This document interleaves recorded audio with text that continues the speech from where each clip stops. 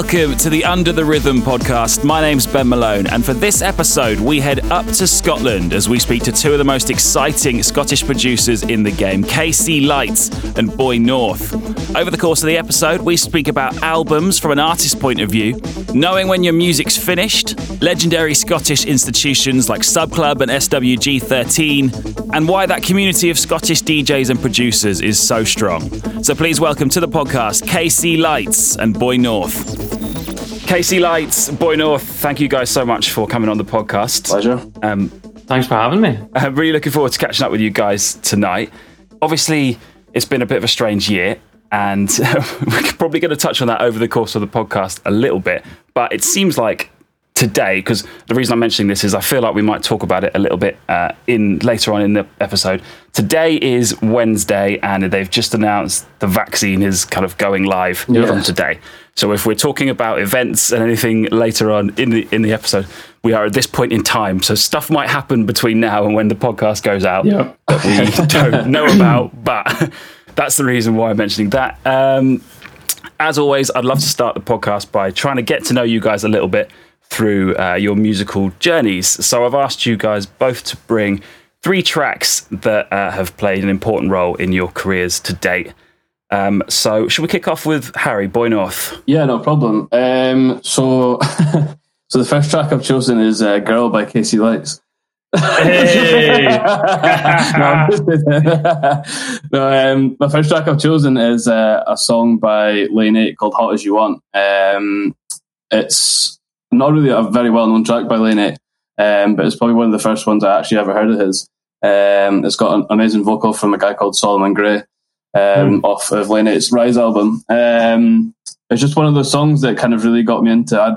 I'd for years, I've obviously kind of grown up, had lots of taste in music, from like Offspring to Limp Bizkit to like When You're Growing Up, all that kind of stuff. And also then we're gonna have to unpack that in a minute, but continue. So it was just kind of obviously, and then going on to kind of house music, obviously you've got the whole kind of Chemical Brothers, Daft Punk, that whole kind of catalogue of music that definitely was definitely benefited me. But I think going on to like kind of the melodic side of music, the kind of stuff that I really like now and love to write, it was definitely that kind of track that shaped it for me. And just remember hearing that for the first time, listening to his album, just kind of gave me this love for his music, and right up until his present day. That would definitely be my first track. I'd say my second track would be I think Inner Bloom by Rufus Du Sol. It speaks words for itself. It's such an amazing track. I couldn't even tell you the first time I heard it, but it's just one of those tracks that every time you hear it again and again and again, it just seems to get better and better and better. I don't know if you see the Rufus Du Sol live stream they did, kind of in the middle of lockdown? I did see it, yeah. With all the was lights. Was that the Joshua Tree one? Yeah, yeah. Oh man, that was very cool. Yeah, unbelievable. Yeah, they actually played in. I'm sure they played in Glasgow kind of towards the end of last year. And did they? Yeah, I couldn't get anyone to go with me, and I actually bought a train ticket and everything, and I was like this close to going by myself. And I was just like, I'm not going to be that guy. I'm not going to go myself. So I'm glad I missed it, but hopefully once kind of stuff goes back to normal and they start touring again, I'd love to see them. I think they've got I'm sure it's over in Australia where they tour a lot, because that's where they're from. There's a video on YouTube of them doing Inner Bloom live, and honestly, it's the most incredible thing ever. That is a track. I mean, from the first day I heard it. Also, Lane 8 done a remix of that as well, which is equally as good. And for my third track, it was kind of between two, both very different in their own way. But I think the one that kind of edged it for me was Ringo by Joris Voorn.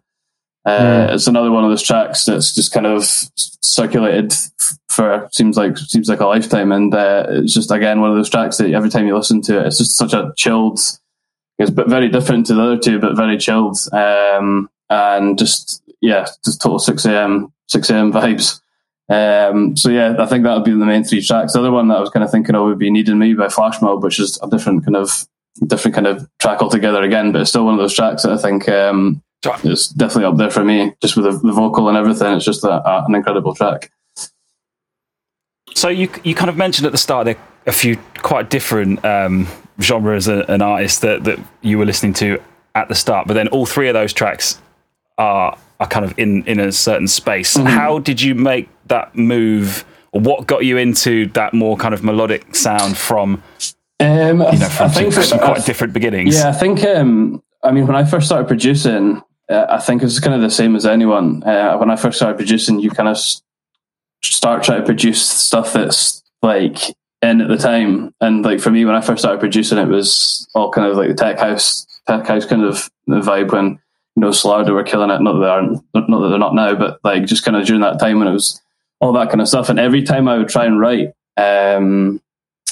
albeit it was shite at the time, but every time I try and write, it just I couldn't help myself but go down like that melodic route. Like I was making like a tech house kind of drum track and would just start playing piano or start writing melodies over the top of it, and I just couldn't help it. And I think for me, after hearing the likes of Lane 8 and all that kind of music like Kidnap and Ben Böhmer and all that kind of stuff, I think I just eventually thought like I'm trying so hard to not write something that's obviously to not be you, that I'm meant to be trying to write. So it was kind of that. I think that I just was kind of a force of habit. I couldn't help but kind of every time I would write a track, it would just always have to be like a kind of melodic kind of track. And from there, it just, as I say, with all that kind of music, it just kind of happened from there.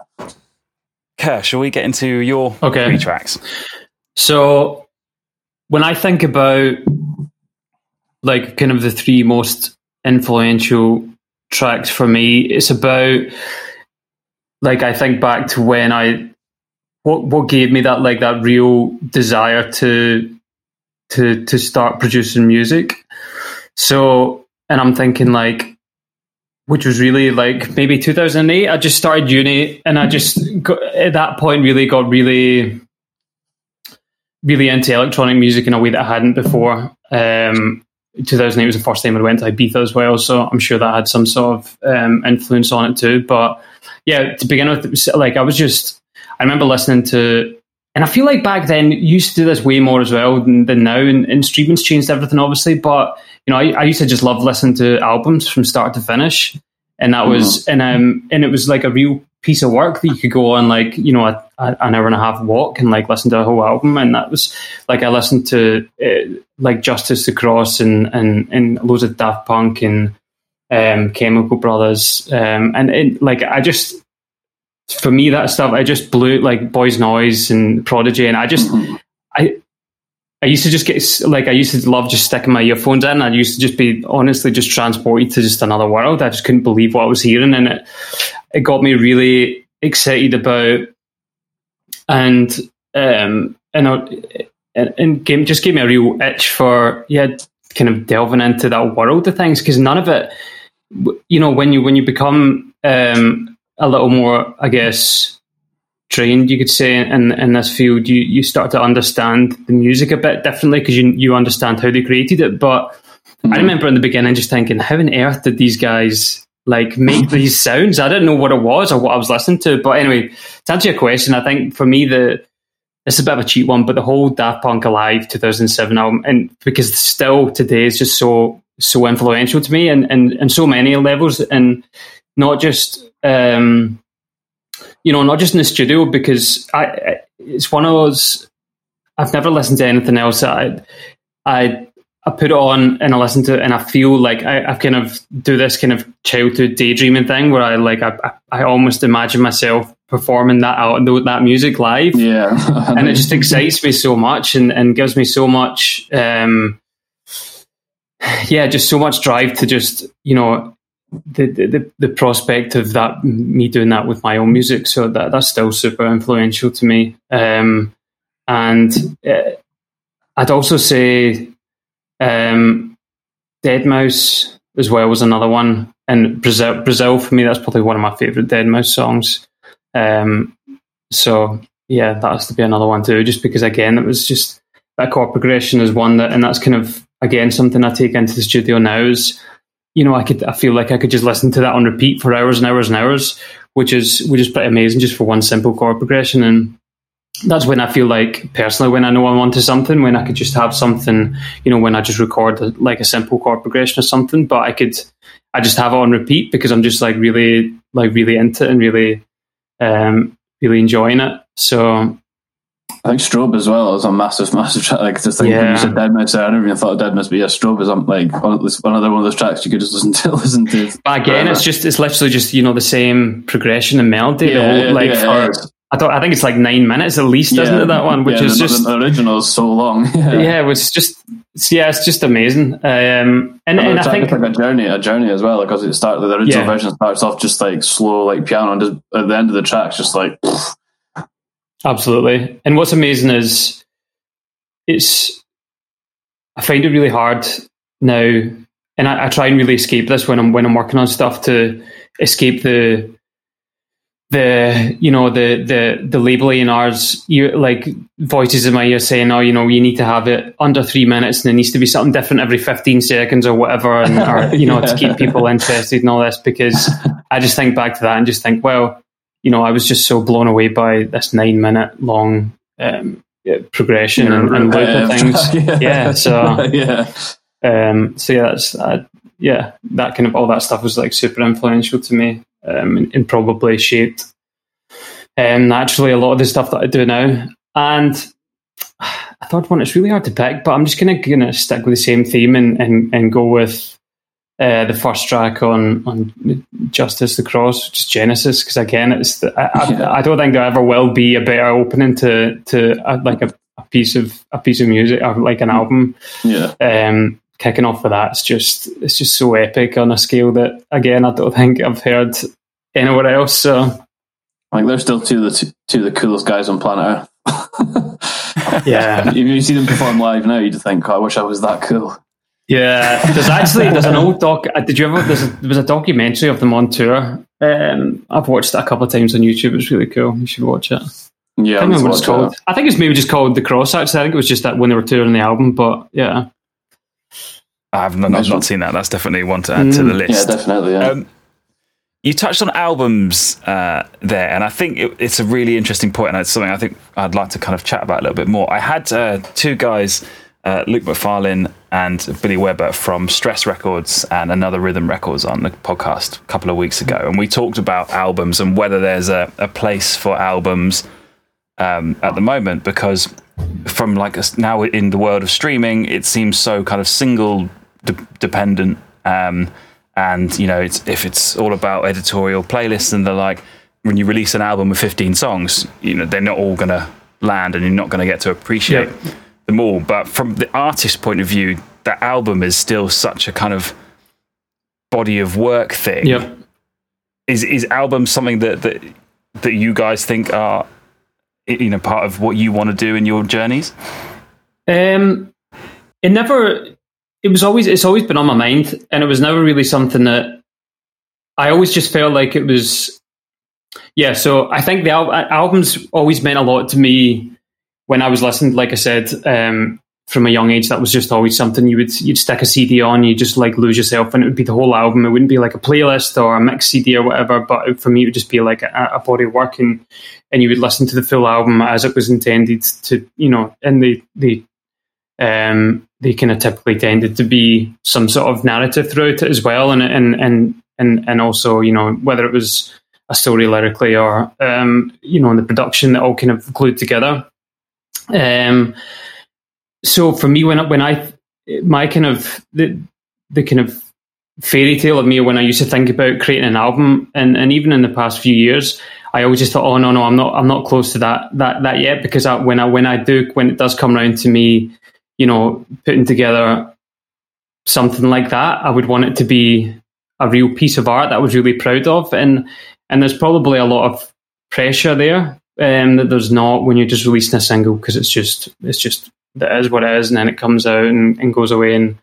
And whereas albums for me, for whatever reason, just feel a lot more permanent and a lot more prominent, a lot more of a prominent stamp. But having said that, more recently, I'm more drawn to the idea, because I feel like I'm getting to a stage now too where I'm having a lot more fun, and I think probably lockdown has helped with this as well, to be honest, because I've had so much more time to work on music and work with other artists, and I'm having a lot more fun in the stuff that I'm writing, purely because I'm just writing it because it's because that's, you know, without thinking about labels, or without thinking about what this is going to do for my career, or without thinking about your Spotify editorial playlists and all the kind of streaming numbers and all that kind of thing. So in that same, you know, regard, I've kind of been thinking along the lines of, wouldn't it be really fun to kind of start working on a huge body of work like that? So I mean, whether that's something that's this year, next year, or next year, the year after, I don't know. But for me, it'd be more. I don't think I'd be interested to know actually what the label guys were saying on their side of things are. I don't know if it necessarily makes a lot of sense for those guys. I don't know, but for me, it would just be a real it'd be a real labour of love working on an album for a couple of years or whatever. It'd be really cool to do at some point. I think that I completely agree with what you're saying. I think like when you look at obviously like the likes of Camel Fat, who also just released like their new album, and actually just got this in the post today. In fact, that was literally just as I was the way to say. Like obviously, I've just ordered the new pre-ordered the new Bicep album. I think like I think with like especially with 12-inch or vinyl, and I've always kind of felt like this. If there's something like a piece of music that I really love, I think regardless if it's yours or another artist, I think having something like there in your hands to like hold and to like to play like on like say like on a record player, or to put a CD in, I just think it's something that I just think there's something a bit more special about. Obviously, it's all full and well streaming music and everything, but like I still, even like it was last night, I'd actually found my booklet of CDs that I used to use when I was DJing. I was just sitting flicking through it, and it was just like shoddy bits of paper with my handwriting on it. But even like just thinking like, God, even like then, like obviously it was all digital and USB and everything now, but I definitely think that for me, if I was going to write an album, it would have to be, I think it would be the same for any artist. I think it would have to be like absolute perfection, something you're like super happy of. And I don't think it's something that you would decide overnight. But it's definitely something I think I'd want to work towards eventually. But like I was saying, I think I think the way that everything is just now, I mean, I wouldn't really say if you asked anyone, well, like your favorite DJ, would you want them to put out a whole album? I mean, it's as long as they're producing music and putting out music, regardless if it's in a an album form or single form. I don't think it's a shame. That's the way it is. But I think I just feel like that's the way it is. Yeah, I think for me, I just never. I think I saw guys like first time I really personally felt like I saw this happen was Calvin Harris releasing an album. But that's just because he's such a prolific producer, probably, that it just so happened that this came out this way. But he was essentially releasing albums that were just like 10 singles, and that's for me, that's a whole different kettle of fish to what I was talking about listening to an album and you feel like there's a real story there, and you can go for a walk and it takes you on a bit of a journey. I didn't. And that's that. I mean, that's fair enough to being able to release an album that's worthy of 10 or whatever top 5 UK singles. That's impressive in its own right. But when I used to think about if I was to ever put an album together, I don't know. I've not put a lot of thought about into recently, but I kind of always felt like I didn't want it to just be an album of just music, just 12 tracks that I had, or 12 singles that I was releasing, or whatever. Eminem skits in between it and that, and gunshots and stuff, like certain tracks.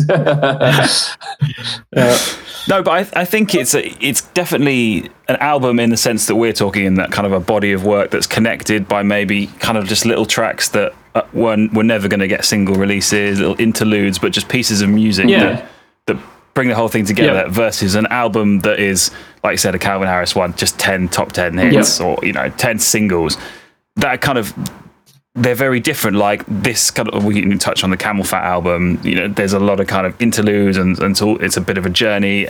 That is, in many ways, some of those tracks are never going to really see the light of day streaming wise outside of the album. Whereas you look at a Calvin Harris one, it's kind of intended for each individual track on there to be a single success. It's kind of a totally different piece of work. Yeah, I think it would be really fun to, again, in the situation we're in where there's no gigs and no touring, this changes it. But I think it'd be really fun to tour, like, tour an album, tour the launch of an album, and get an opportunity to play all of that music as part of a live show. And I think, again, and this is just all based on, it's all personal preference, obviously, as well. And this kind of come from, like I was talking about, my influence from,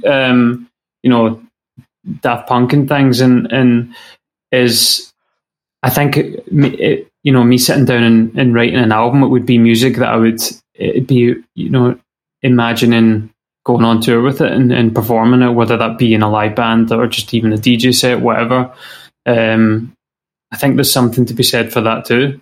Mm-hmm. No, I completely agree. I think as well, obviously with like the Camel Fat, I think the whole collaborative side of it as well. I think obviously writing an album and having all these other people work with you, like obviously Camel Fat and Noel Gallagher. That's something you'd never ever think would happen in your lifetime. But even now, like I think for me writing, like when working on collabs is probably like some of the most fun I have writing music.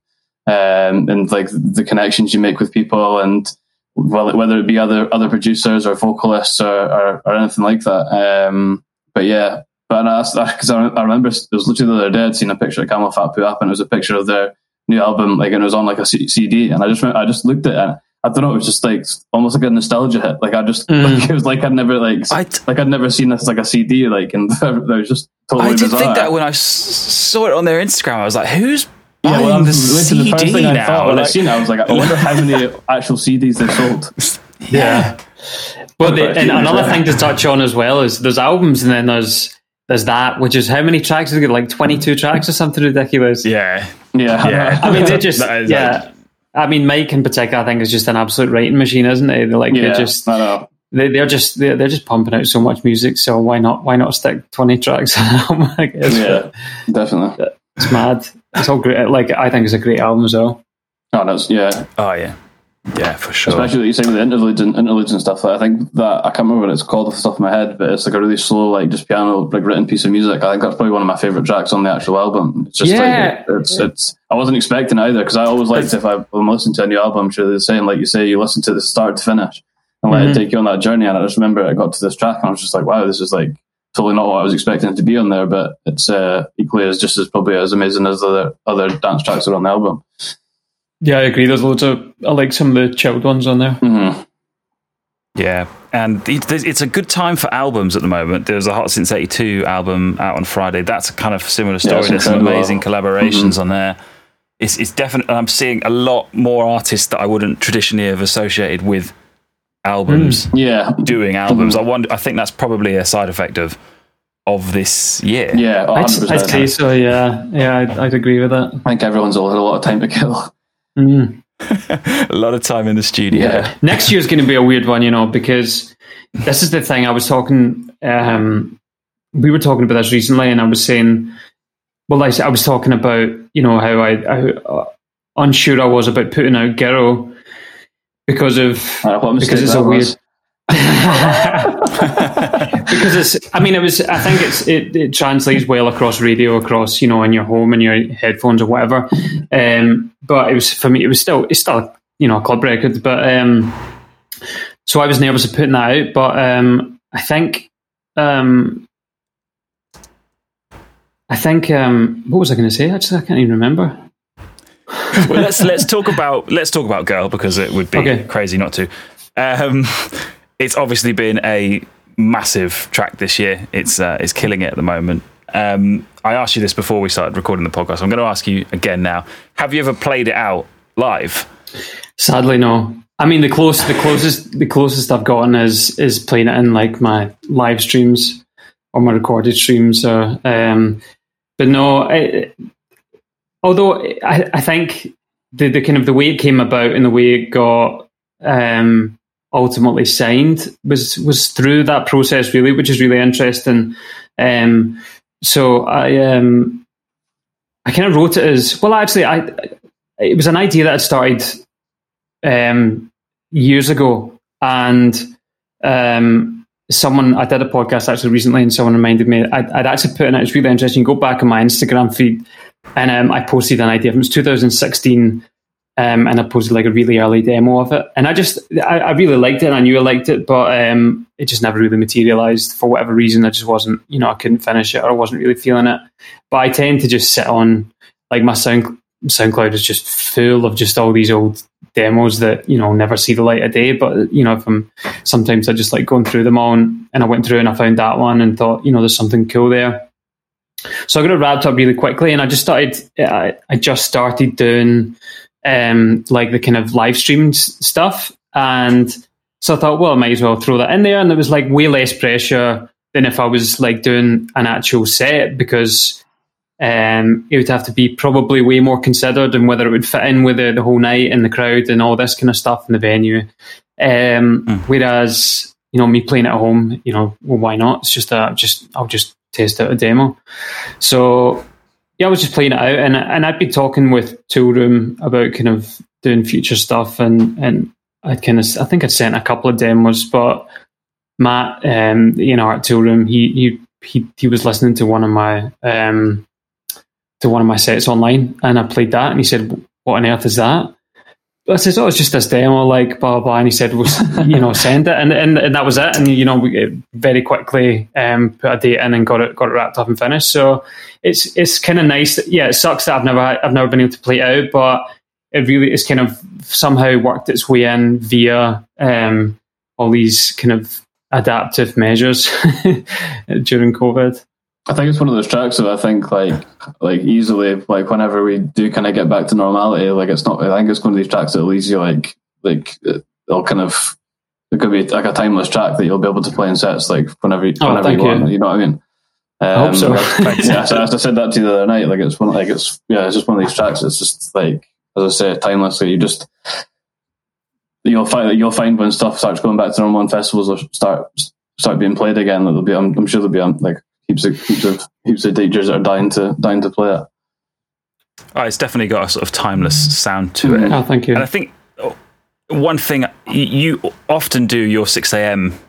mixes, or kind of different edits on your own tracks. There's a 6 a.m., there's a tribal edit on this one. Is there any more? Is there any more? No, just there's a 6 a.m. version and a tribal edit, which is out Friday, actually. And I guess part of that is to be able to hear the tracks and use the tracks in different scenarios, is it? Kind of. So, to be honest, more than anything else, it's more just I've always done that, actually. Even one of my very first releases, which was kind of that started kind of gaining a bit of traction a few years ago, was one called No No No, and I just did a regular mix and a dark mix, just one that was a bit more kind of club focused. And I mean, it's really, and that was just because essentially I just couldn't agree on, I couldn't decide on how to do it. Like, all of my music I'll have loads of different versions of it. So it's more just about, I like kind of reinterpreting things. That's why I'd like doing loads of remixes, because I love reinterpreting things I like. But yeah, it definitely helps in the sense that you're kind of reaching a different audience as well. And for me, I just love writing music, whether that's, hip hop or orchestral stuff or dance music or anything really. I kind of love making the time to work on all sorts of different stuff. So I feel like it's a good way to kind of also just showcase, that a bit of a different side of me that typical KC Lights fans, whatever that is, might not normally expect. Yeah. And Harry, I want to touch on kind of the first time that I really came across your music this year with the Parenthesis EP. Yeah. Oh, I love that. Yeah. Which is, it's a beautiful EP. How, obviously, so you've got 3 tracks on there. There's the one which is my personal favourite, The Devil's Ivy. I don't know how much we can talk about that track and what's potentially happening. No, we can we can talk about it. I mean, well, the kind of I kind of got the long and short of it is that it's quite a few people have been particularly fond of that track, right? It's been that's the thing. It's one of those ones where, I mean, I'd got to this point in my kind of music writing career that I just it's one of those ones where I knew that the stuff I was writing was good enough. But it was all just about letting the right people hear it. Like with everyone else, kind of during lockdown, I just made the most of the time I had and really wanted to make a really good go of, obviously just trying to write something that was gonna catch people's eyes, ears more like. But yeah, I mean, I started writing Parenthesis just literally the start of lockdown. The two of the tracks, I think it was maybe The Devil's Ivy and Parenthesis. I had already, it was kind of like what Casey was saying, I had the kind of basis for those tracks just from demos I'd done before and never really made much of.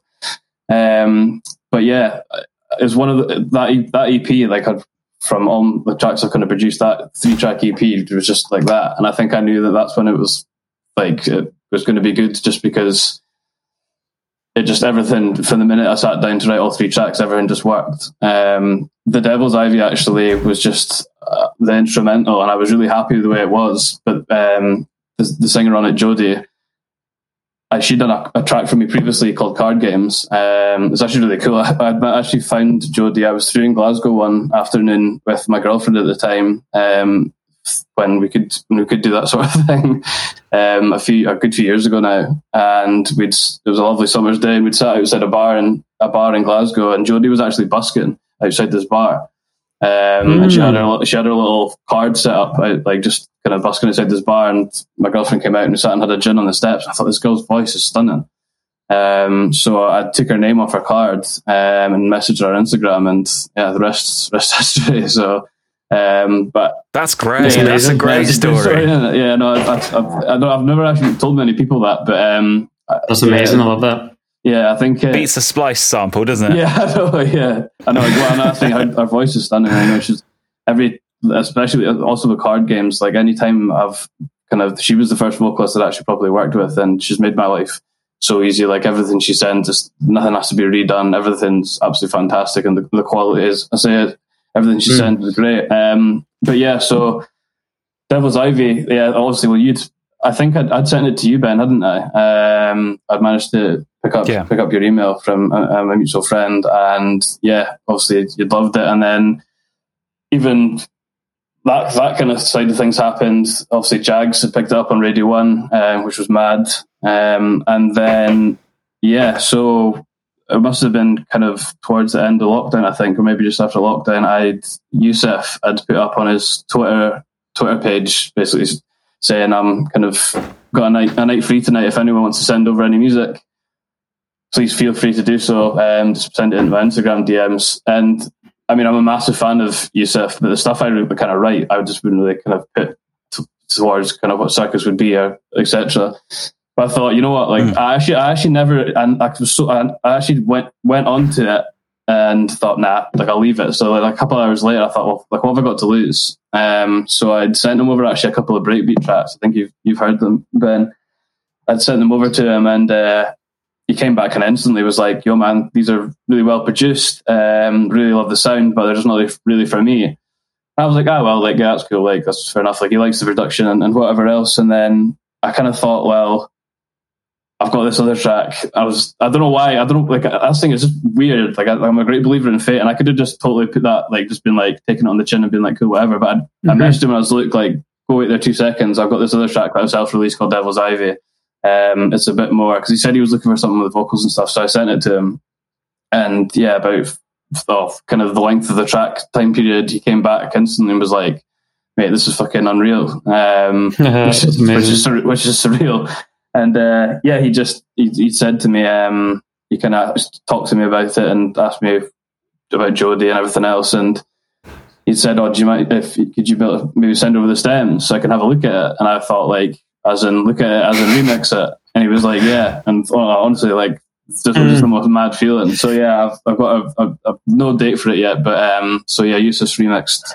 Oh, amazing! I can't wait to hear that. Yeah, I've heard a few versions of it just because it was kind of sending me bits as he was getting on, but he played the finished version a couple of times in his live streams, and I can't wait for it to come out. It's just, I said that to you on the phone the other night, Cara. It's just one of these situations where like I'm sitting in my flat, like I used to go to like after parties and everything, and or like be having pre-drinks and listening to Yusuf's music, and then there was like evenings where I was sitting like voice noting Yusuf back and forth, and you're just like, as I said to you, I remember I was speaking to him and I just started laughing. He was like, "What's funny?" And I was like, "This is fucking mad."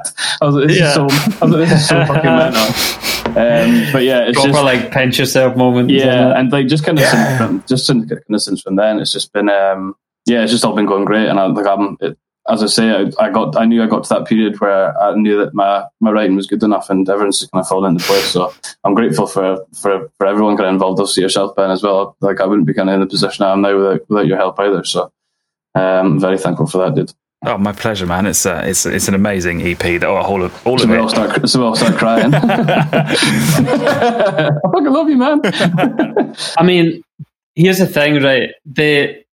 The music will always just speak for itself, right? There's paths you can take, and there's the whole kind of the old idiom, which is, it's all about who you know, which, don't get me wrong, like is does definitely play a huge part. But if for me, it always has to come back to the music, and if the music's good enough, then if you're proud of the music and if you're happy enough with it, then everything else is secondary to that. For me, anyway. 100%. Yeah, as I say, I'd gone through like kind of a couple of years ago. I'd gone through some shit times in my life, and I know it's so cliche, but like music for me, especially writing it, not just like obviously listening to it as well, but like writing music, it just takes you away from everything for like that kind of time period where you're sitting in front of the studio and you don't think about anything else, and you can come away and sometimes you sit down and it doesn't really work out the way you want it to, but other times you sit down and there's no better feeling sitting in your studio just like vibing like something you've written.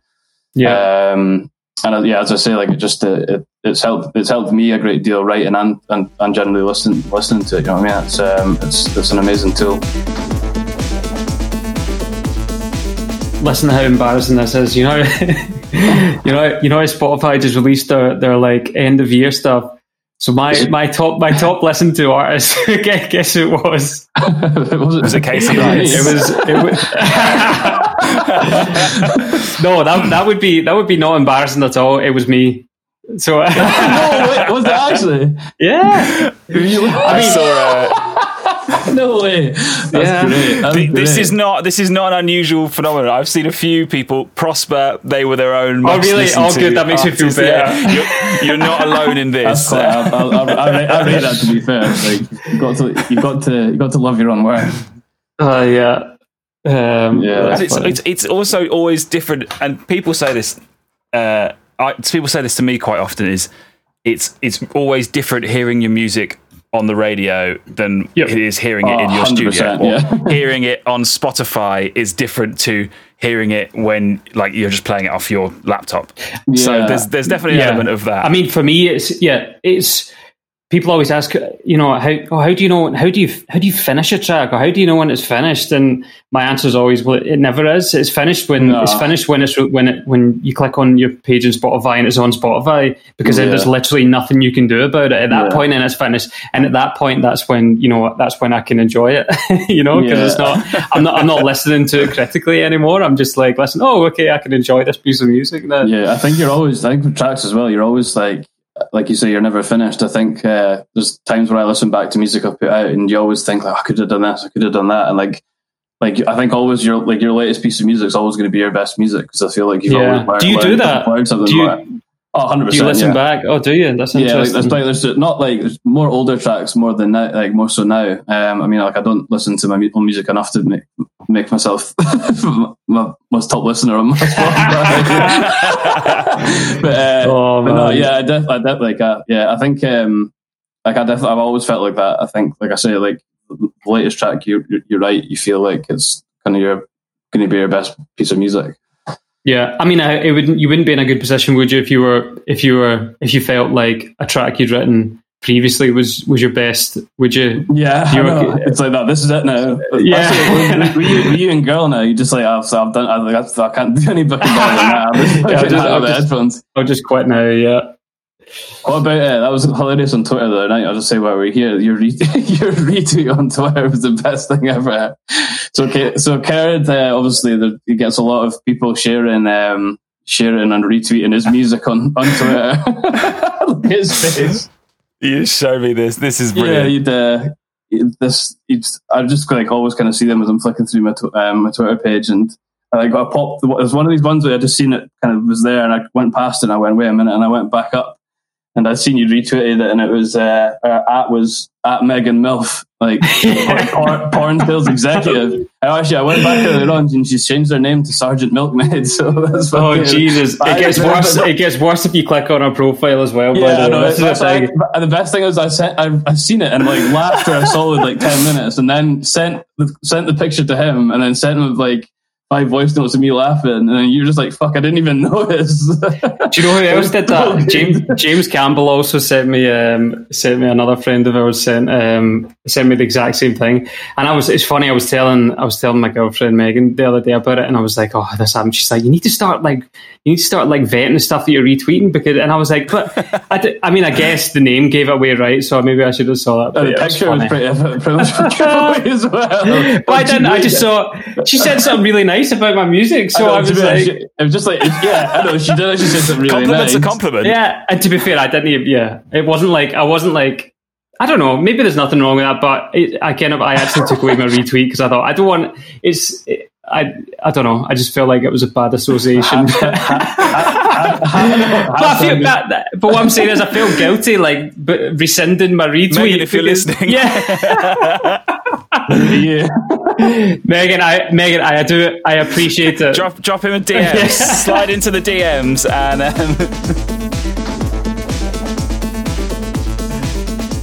You mentioned James Campbell being James ID. Oh, yep. So there's always a theme in the way that I pick the guests for these podcasts. Right. Sometimes it's quite complex and intelligent. Other times it's very basic and geographical, like tonight. So we're the basic guests, are we? Yes. But one thing that I think I always am struck by is there's a definite kind of strong community that you guys have got up there in Scotland of producers. Yep. I think there's a lot of consistency in the sound as well. It often tends to be a little bit more melodic, or certainly the stuff I kind of come across is a little bit more melodic. Obviously, Scotland is not like a small place. It's a big place with quite like few and far between cities. But you're all in different cities, but working kind of quite closely together. How does that community kind of form and grow?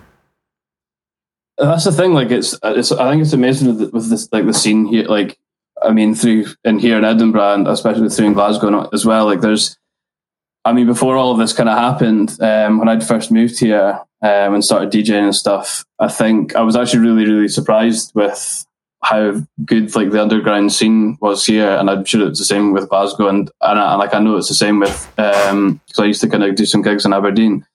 But like I think it's the same with everyone. I think it's the beauty of, like we say, with music and everything else. I've probably met some of my closest friends through music. Obviously, I've known James for quite a few years now, just from kind of DJing and being from that kind of top end of the country. But like you say, it was kind of through James how me and Kerr met. And yeah, I just think that, as cringy as it sounds, it just kind of brings you this whole kind of like family. And like I say, even like when I was here, like doing gigs in Edinburgh, and kind of doing that side of things, or even going to gigs, and obviously you go back to like after parties, or even when you're there, I just think regardless of wherever you're at, like even like people I've worked with now or collaborated with, like the likes of Blueprint or like the Tabasco guys, like they're really good pals of mine now. And I think that it's amazing how much like music can bring everyone together, and especially like I said earlier, like in times like this, I think I'd actually put it up on my Instagram earlier after I shared my Spotify Wrapped. I think it's I think it's nice that music's kind of got everyone through this kind of period we're going through, and regardless if we can't go out and enjoy it or whatever else, I think having obviously the ability to like listen to music or stream it or whatever else, and also knowing that your music is kind of helping people along with everything that's kind of going on, it's just I think that makes it all the more special.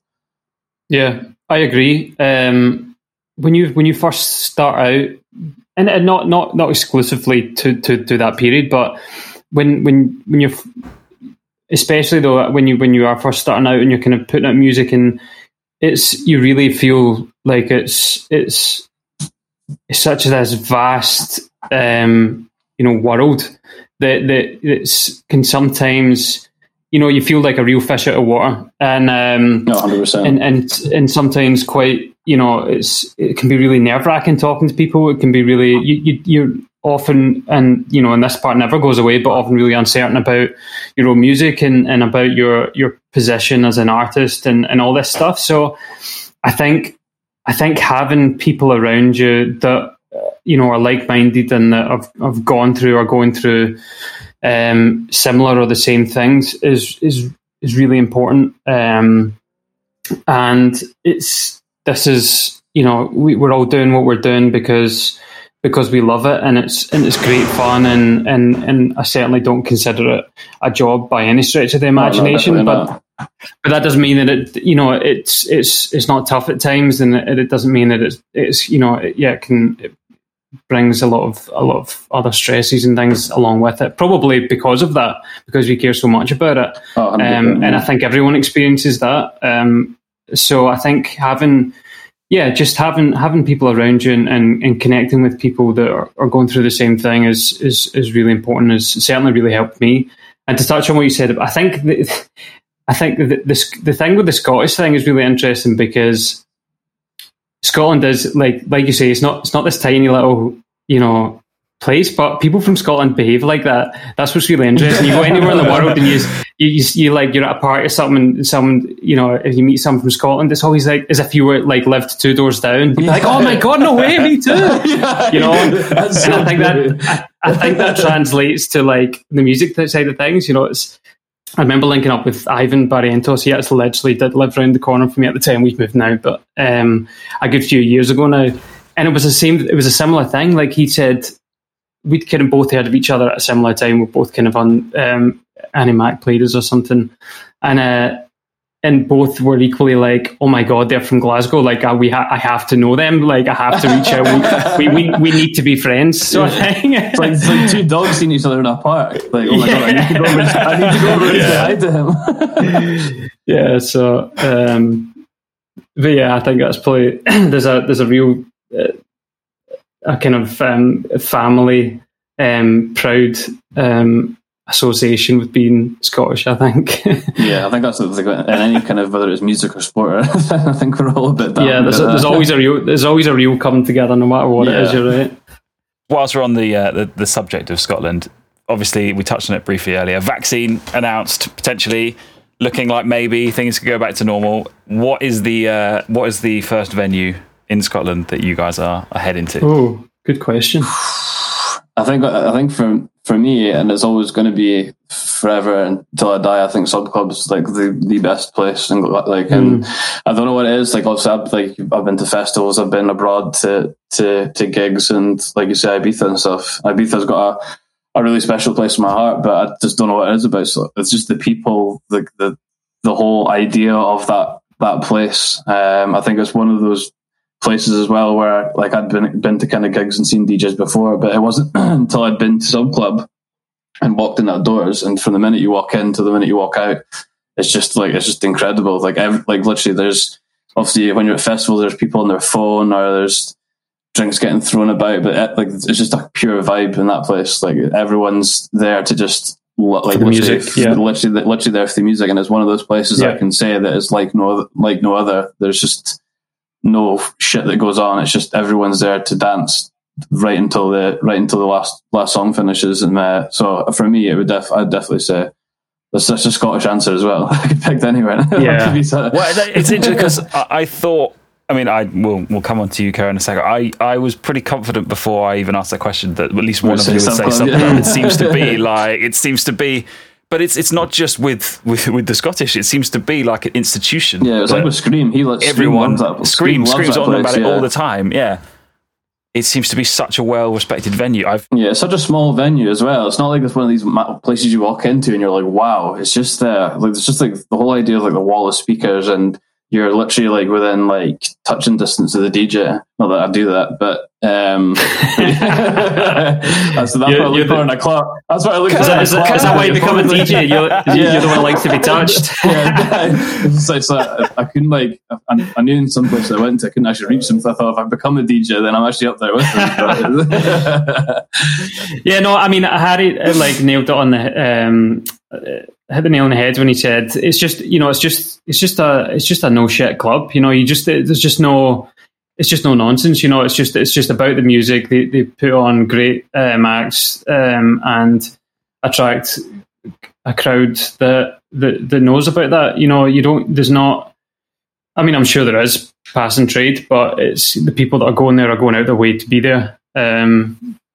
So yeah, I mean, for me, my place I'd probably say SWG3, just because. That's a great club. I've been there. I can talk about that. Some of my favourite shows have been there, and it's just, and maybe it's extra special because it's close to home and it's local, but even take that out of the equation, and it's just a great venue, and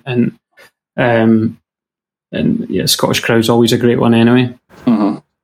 Well, guys, I think we'll kind of wrap it up there. Thank you so much for coming on the podcast. Just finally, thanks very much for having us. Each kind of what's on the immediate horizon for you guys? For me, I think I've got nothing really from now until Christmas. I've got lots of new music coming out next year. On, like I said earlier, on Circus, the remix, on Nora En Pule's label, Purified.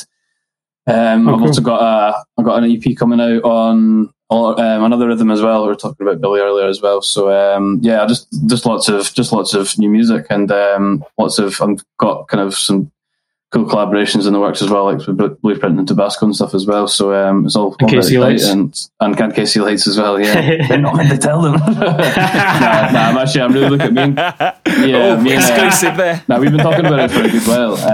That's the thing. Like, I think some of the stuff that Kar sent me, and I'm sure he feels the same. We definitely every time I listen to Kar's music, I always feel like there could be something definitely special there from it. But it's in the works. So we'll just have to see what happens. Exciting.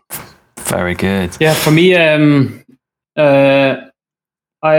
got a couple of remixes coming out in the next few weeks that are kind of keeping things ticking over until my next single has just been penciled in for beginning or kind of mid-February. So really just kind of working towards that. So.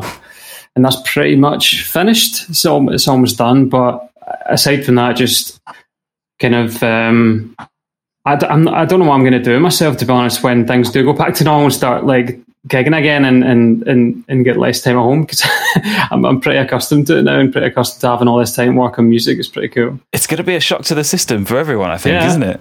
I think that's a good thing as well, like with having this amount of time to write. I think that, like, well, I know that I've written so much bloody music in the last kind of however many months that, like, when gigs do start coming back and we start gigging again, I think that at least we've kind of got a semi-decent backlog of music there that we don't have to kind of put more pressure on ourselves to be writing all the time if we're away, etc. But yeah, it's all very well. At least after the news today, it's looking a bit more exciting than it was. So I think just same as always, just be hopeful, but not too. I'm not expecting any. I really bloody hope that we'll have festivals in the summer and like a full Ibiza season and things.